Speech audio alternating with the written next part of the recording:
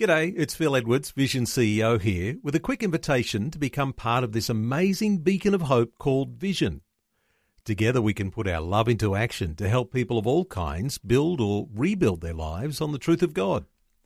Please consider the part you can play during our upcoming Visionathon appeal, remembering that it's your support that makes Vision possible, including this podcast.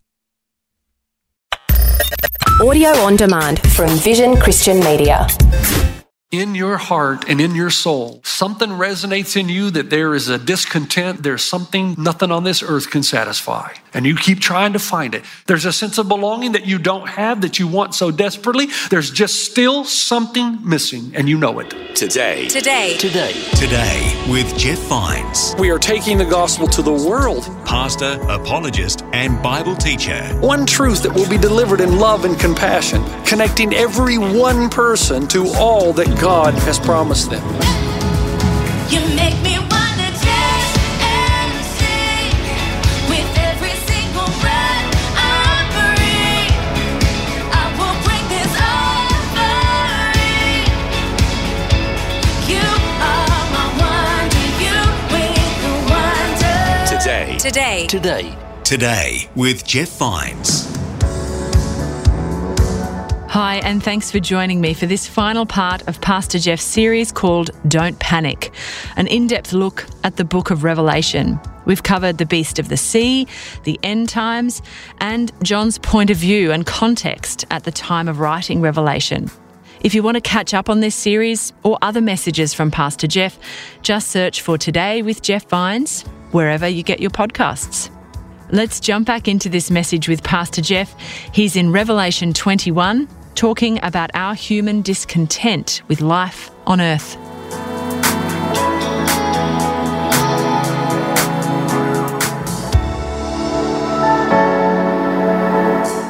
The world stakes everything on the essential goodness of human nature. We don't need God to make a society. And folks, if you read the philosophers and those of us who have, when you go to seminary now, you're not only reading the Bible, I know this may be a shocker to you, but you're reading the history of thought. And what you'll notice is all these philosophers who started out with great hope and confidence in humanity to create this working utopia where there would be peace and vitality for everyone. And I'm talking about guys like H.G. Wells, Nietzsche, and Marx to some degree. They all ended up in gibbering insanity and ultimate nihilism because they realized it won't work.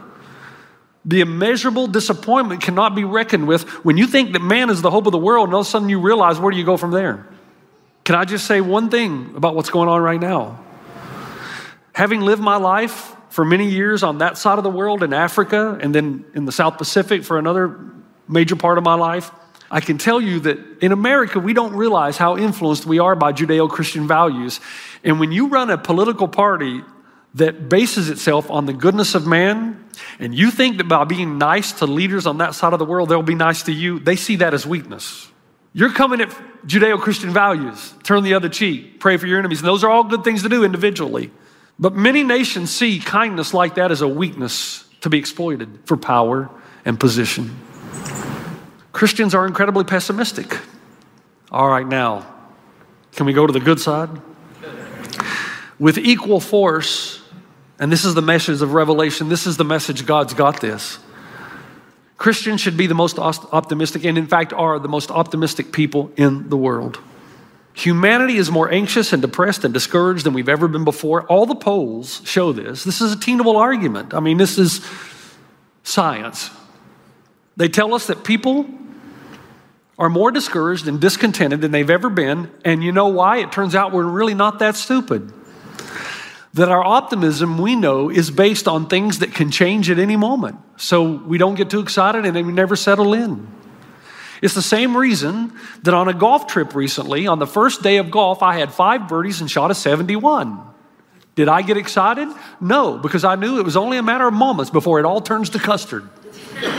And any golfer knows exactly what I'm talking about. But now we're getting somewhere.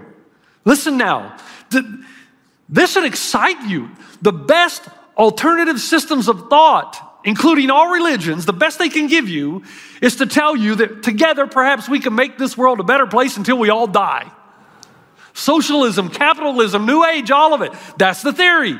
We're all going to die, You're dead a long time, so let's at least try to make this place great while we're here. But no one's ever succeeded. On the other hand, the religions of the world, Hinduism, Buddhism, even Islam to a degree, give you this optimism that says if you do all the right things, then maybe you can get a disembodied spirit in some kind of paradise after you die. You with me? A disembodied spirit. You're going to fly like an eagle to the sea. I don't even know what that means. Good song, though. Jesus has the audacity to tell you and me about a hope and a claim that is beyond all optimism, and then validated it by doing something as proof that it's coming. He rose from the dead. This is so astonishing. If you're a skeptic here and you're, oh, well, okay, now you've jumped on. I've had you up till the image, you got no history. I'll get to that in a second. But just for now, most religions will tell you that the best they can offer you is either one, earthly happiness, this is the path, but the path never works. Rich people still commit suicide, wealthy people still go insane, dictators still invade, politicians still lie and deceive, no matter what system. People achieve their goals, they still live with this inner sense of defeat and depression, and the stories pile up year after year. So they tell us, on the one hand, we can give you earthly happiness, make it better, but they don't. Or two, we can give you spiritual happiness. We can make you content for now until you fly away. A disembodied spirit floating around from place to place. Jesus comes along. Do you realize what he's saying in Revelation 21? This would have been mind-boggling. It would have been new information.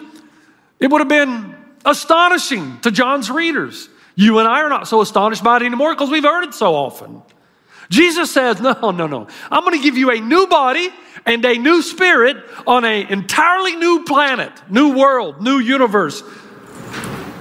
I'm going to make a new heaven and a new earth. You were never meant to be a disembodied spirit. That was never the idea. You're going to have a new type of flesh, more glorious than you could ever imagine. In other words, you're going to eat great food forever. You're going to eat great food forever. Do you remember what happened to Jesus when he appeared to the disciples after the resurrection? He ate fish and bread. He had dinner with the disciples in his glorified body. And I used to wonder, why did he do that? And the Bible tells us because he's the firstborn from the dead. What does that mean? If you want a little bit of a clue what you're going to be like in heaven, look at the one who was the firstborn from the dead. He ate. He communes with his friends. He transports from place to place. He walks through walls. He ascends into the clouds. I don't know what all that means because I'm not that smart, but it's cool. When I used to go over to Honolulu, when I lived in New Zealand to attend a church conference, every time I would stay in a place called Kailua because I had friends there and I got a free room. And as I'm driving back to the airport, you have to go over the H3. The H3 is a remarkable highway. And every time I drive over the H3 and see those beautiful mountains, I just start weeping because I didn't want to go back to New Zealand because it was usually winter. And I used to, a couple times I actually pulled over at site where you could just pull over and they would have these places where you could just look out over this vast mountain. The mountains tend to, it's almost like they would just rise out of the sea or the earth. Beautiful. You know what? As astonishing as that is, one blade of grass in the new earth will be more glorious, more wondrous, more beautiful than all the mountains you've ever seen. And you will have millions of years to contemplate these irresistible beauties of a new world. And folks, these new bodies, they won't just have 5 senses. They can have thousands of senses. There are dimensions of reality that we have no idea about. You'll run and not get weary. You'll walk and not get faint. You'll talk back to your wife, not be scared. All of those things. The new heavens, the new earth will give us an optimism like we've never seen before, but you've heard it so often, you've grown immune to it.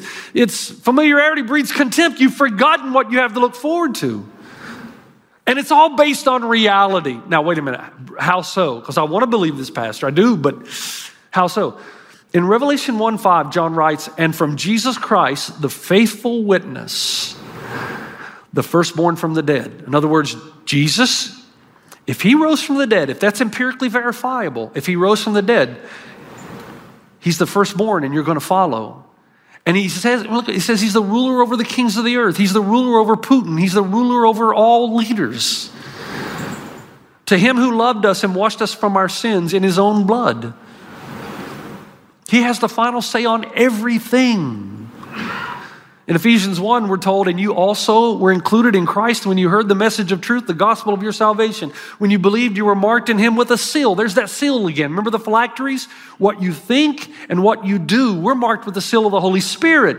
We think and do the acts of God, who is a deposit guaranteeing our inheritance until the redemption of those who are God's possession to the praise of his glory. What he's saying there is the fact, and you know it in your heart, and it's hard to explain to somebody on the outside looking in, but if you've been a Christ follower for any length of time, you know that you're different now than you were 30 years ago. You see things you never saw, you feel things you've never felt, and you're able to do things you never thought you could do. The Bible tells you that's proof of your salvation, but it's also the deposit that is going to guarantee something. That right now, the spirit is willing, but the flesh is weak. In the kingdom that is to come, the spirit is willing, the flesh is able. And not only a new body, a new spirit, but we get a new earth. And remember, it's not new in the case of totally other. It's the Greek word kainos. You've got kainos and neos. So you watch, what is it? What's the series with Neo? The Matrix. Everybody borrows from the Bible. So kainos is renewed, refurbished. So the Bible tells us in Romans 8, for the creation waits in eager expectation for the children of God to be revealed. I love that. So he personifies creation. He gives it personhood. So creation's waiting like we are. And we can't wait. Creation can't wait either. For the creation was subjected to frustration, not by its own choice, but by the will of the one who subjected it, in hope. In hope for what? That the creation itself will be liberated from its bondage to decay and brought into the freedom and glory of the children of God. What does that mean? Well, it means that creation really wants to cooperate with us. And yet, as beautiful as it is, it can kill us, right? But in the new world, it fully cooperates with us in our new body, in our new spirit, in this new heavens and new earth, this new atmosphere, this new land mass, whatever it is. However it is. But we're not just floating around. We're not singing, playing harps on a cloud. It's still us. I'll know you, you'll know me. 1 Corinthians 15. We'll still be distinct from one another. And the new heavens and the new earth will cooperate with us. So will we be able to soar like eagles? I don't know. Sounds good to me. Swim like whales, experience a kind of freedom that we've never known? Yes, but it's beyond what the mind can fathom because we're so limited. We only have a deposit. But all this is not merely possible. It's inevitable. It's inevitable. Now, this is the end. Shorter sermon because I've been going a long time. But let me finish well. When I was in New Zealand, I spent some time with two people. I'm not going to use their real names because I found out, man, this goes out everywhere now. I don't want to get a phone call. We're going to call them Hamish and Fiona. Those are two very popular Kiwi names. You know, it's like John Smith. Hamish and Fiona, they were involved in higher education in New Zealand. They were huge fans of Harvard University. And I thought we were making progress. I was talking to them about Jesus, the historicity of the scripture, the person of Christ, the historical Jesus. And finally, after I'd brought these, what I thought were pretty good exhibits, Fiona looked at me and said, Jeff, I'm just going to tell you, I mean, we haven't told you, but here's the problem. The problem is that only uneducated people believe in Jesus. And I looked at her and I said, this is when I was younger and I wasn't as nice. And I said, are you kidding me? I said, if I was as ignorant about what you believe as you are about what I believe, you'd never listen. She goes, what do you mean? I said, Blaise Pascal, the father of the computer, James Simpson. Then I realized, wait a minute, I've used those before. I need a new example. And then it dawned on me. You ever heard the name Dr. Simon Greenleaf? He's the founder of Harvard University School of Law. Do you know that Greenleaf wrote a book? And they said, yeah, it's called The Treatise on the Law of Evidence, which continues to this day to be esteemed by many legal scholars as the greatest volume ever written on the use of empirical evidence to prove or disprove historical truth claims. Greenleaf, for most of his life, was an antagonist toward Christianity. He would mock the resurrection myth to his students in class. And then one day, one of his students challenged him. He said, why don't you prove your assertion by use of your formidable analytical skills? Prove to us there's no resurrection. He accepted the task. And then you know what happened? He did his research and became a Christ follower. Gave his life to Jesus. In fact, he concluded that any honest cross-examination of the evidence for the resurrection of Christ would result in an undoubting conviction of their integrity, ability, and truth. Now, I can't go through that whole thing. We do that about 1 out of every 10 Easters. But the point is, if you really are interested in this, if you want objective evidence, it's there. But you've got to go and read, and you've got to study, and you've got to discover all that happened around the resurrection and in those first 300 years of church history. Thomas Hardy, and if you took any English lit classes at all, you would have found his poem, and Thomas Hardy, by the way, is kind of like the Eeyore of poets, just really pessimistic. But he wrote a poem. Do you remember the Darkling Thrush? Okay? This is the last day of 1899. He writes this poetry, famous and infamous. So it's on a day where everything is cold and dark, and he said, "So is my heart." And suddenly, he hears a bird singing, and he writes The Darkling Thrush by Thomas Hardy. Here are 2 paragraphs. "The ancient pulse of German birth was shrunken hard and dry, and every spirit upon the earth seemed fervorless as I. At once a voice arose among the bleak twigs overhead, in a full-hearted, even song of joy ill-limited. An aged thrush, frail, gaunt, and small, in blast-beruffled plume, had chosen thus to fling his soul upon the growing gloom. So little cause for carolings of such ecstatic sound was written on terrestrial things afar or nigh around, that I could think there trembled through his happy good night air some blessed hope whereof he knew and I was unaware." No hope. And then a little bird comes along and sings and flings his soul upon the growing gloom, some blessed hope whereof he knew and I was unaware. In your heart and in your soul, no matter what age you are in this room, you know deep down this is true. Something resonates in you, that there is a discontent, that there's something that nothing on this earth can satisfy. And you keep trying to find it. You know down deep in your heart, and I've said this numerous times, that you've lost your home and your whole life is about trying to get back there.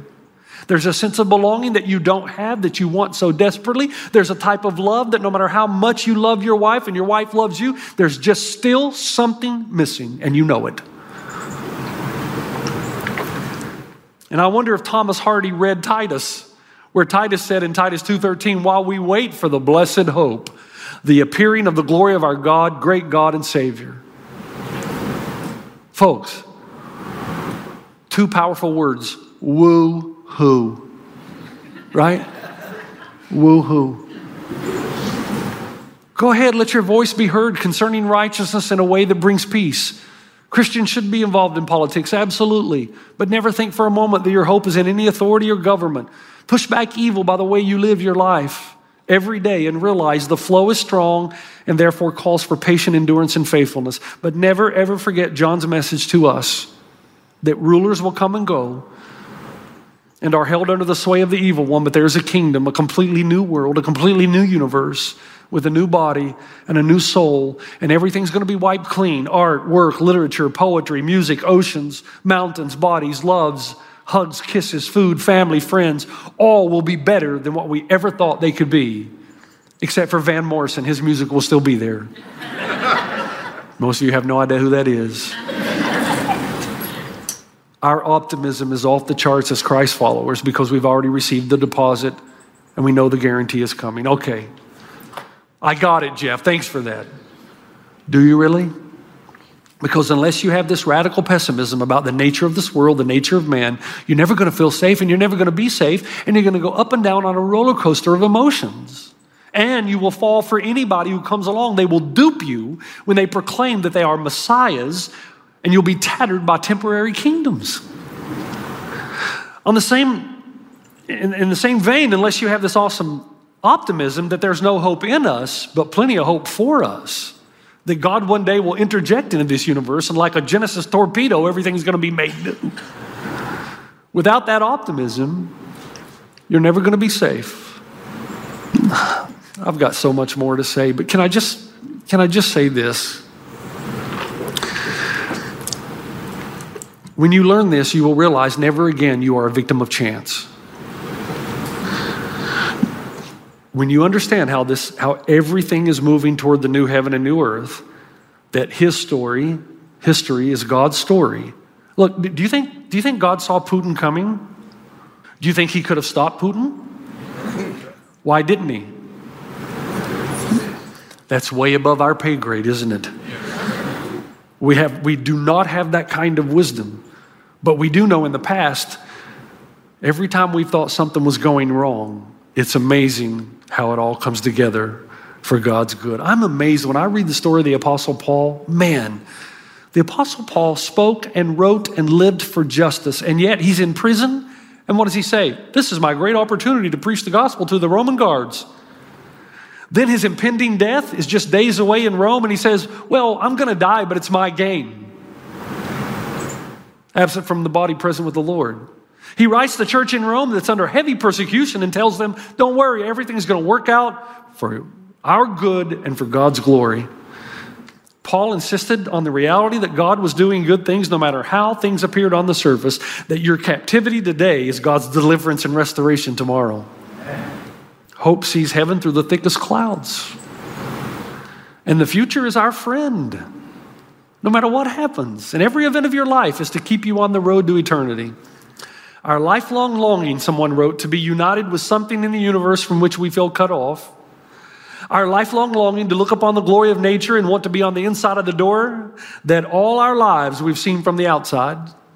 Our lifelong longing is no fantasy or adolescent dream, but the real and true index of your real situation and what you were made for. It's what's coming, and you will never be safe without it. Okay, enough false closes. This is the real close. Henry Rimmer wrote a letter to Charles Fuller. You know who Charles Fuller is, right? Fuller Seminary. Two great, fantastic evangelists in their day. Henry Rimmer writes a letter to Charles Fuller because Charles Fuller is going to preach that coming Sunday night on the topic of heaven. At that point, Rimmer was an old man. He's about to die. He hears that Fuller's going to preach on heaven, and he writes this, and I want to end with this. He said, Mr. Fuller, I would like so much to be in church on Sunday night to hear your sermon on the subject of heaven, but my physical impairment will not allow me to be there. The reason I would like to be there is because I have a great interest in that place. I own a piece of land with clear deed and title in that wonderful place that you're going to be talking about. I didn't buy it.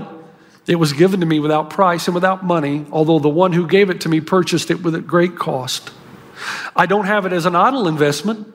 I've been busy sending materials to the master architect for more than 50 years, and he is building for me a house of my dreams. It will never have to be painted or remodeled because it's being made just for me. Termites will never eat away at its foundation because it is built on the rock of ages. Fire will never destroy it. Winds will never blow it away. There will be no locks on its doors because no evil people will ever live in that blessed land. Between me and my home, there is a valley, a dark valley, and I know I must cross it, but I'm not afraid because one has gone before me and he will lead the way. I am ready to take his hand. My house is almost finished. I would like to hear your sermon on heaven because I have a great interest in that land. Henry Rimmer's body is buried over in Inglewood Park Cemetery, but he never really went into the ground, did he? He's been with Jesus since the day he took the hand of Jesus and crossed that dark valley, a dark valley that led to the place prepared for him before the foundations of the world. Amen. You should be the most happy, optimistic people on the planet. Look, go out and live. Live your life. Work. Have families. Plant gardens. Enjoy God's creation. Go on out there. Fight against injustice. But no, this world's not your home. Don't look so surprised when things go south. Pray for it. Care for people. Alleviate the pain and suffering of those who are suffering. Do what Christ calls us to do. Love those who are enemies. Love those and help those who are less fortunate. But you are citizens of another kingdom, and we eagerly await a Savior from there. Father, thank you for your love for us, for a powerful text in Revelation 21. We look forward to the day when there's new heavens and a new earth. The old order has passed away, that you are our God. We shall be your people. There will be no more crying or suffering or pain. You are making all things new. And even though our minds can't possibly fathom what that's like, we got a little deposit. We've seen a little bit. We've got a glimpse. Help us to live faithfully and endure for the cause of Christ as we eagerly await our Savior. In Christ's name. Everybody said then, amen. You've been listening to Today with Jeff Vines. Next time, we'll bring you a new message from Pastor Jeff. You can listen to more messages like this. Just search for Today with Jeff Vines wherever you get your podcasts. You make me wanna dance and sing with every single breath I breathe. I will bring this offering. You are my wonder. You bring the wonder. Today with Jeff Vines. Thanks for taking time to listen to this audio on demand from Vision Christian Media. To find out more about us, go to vision.org.au.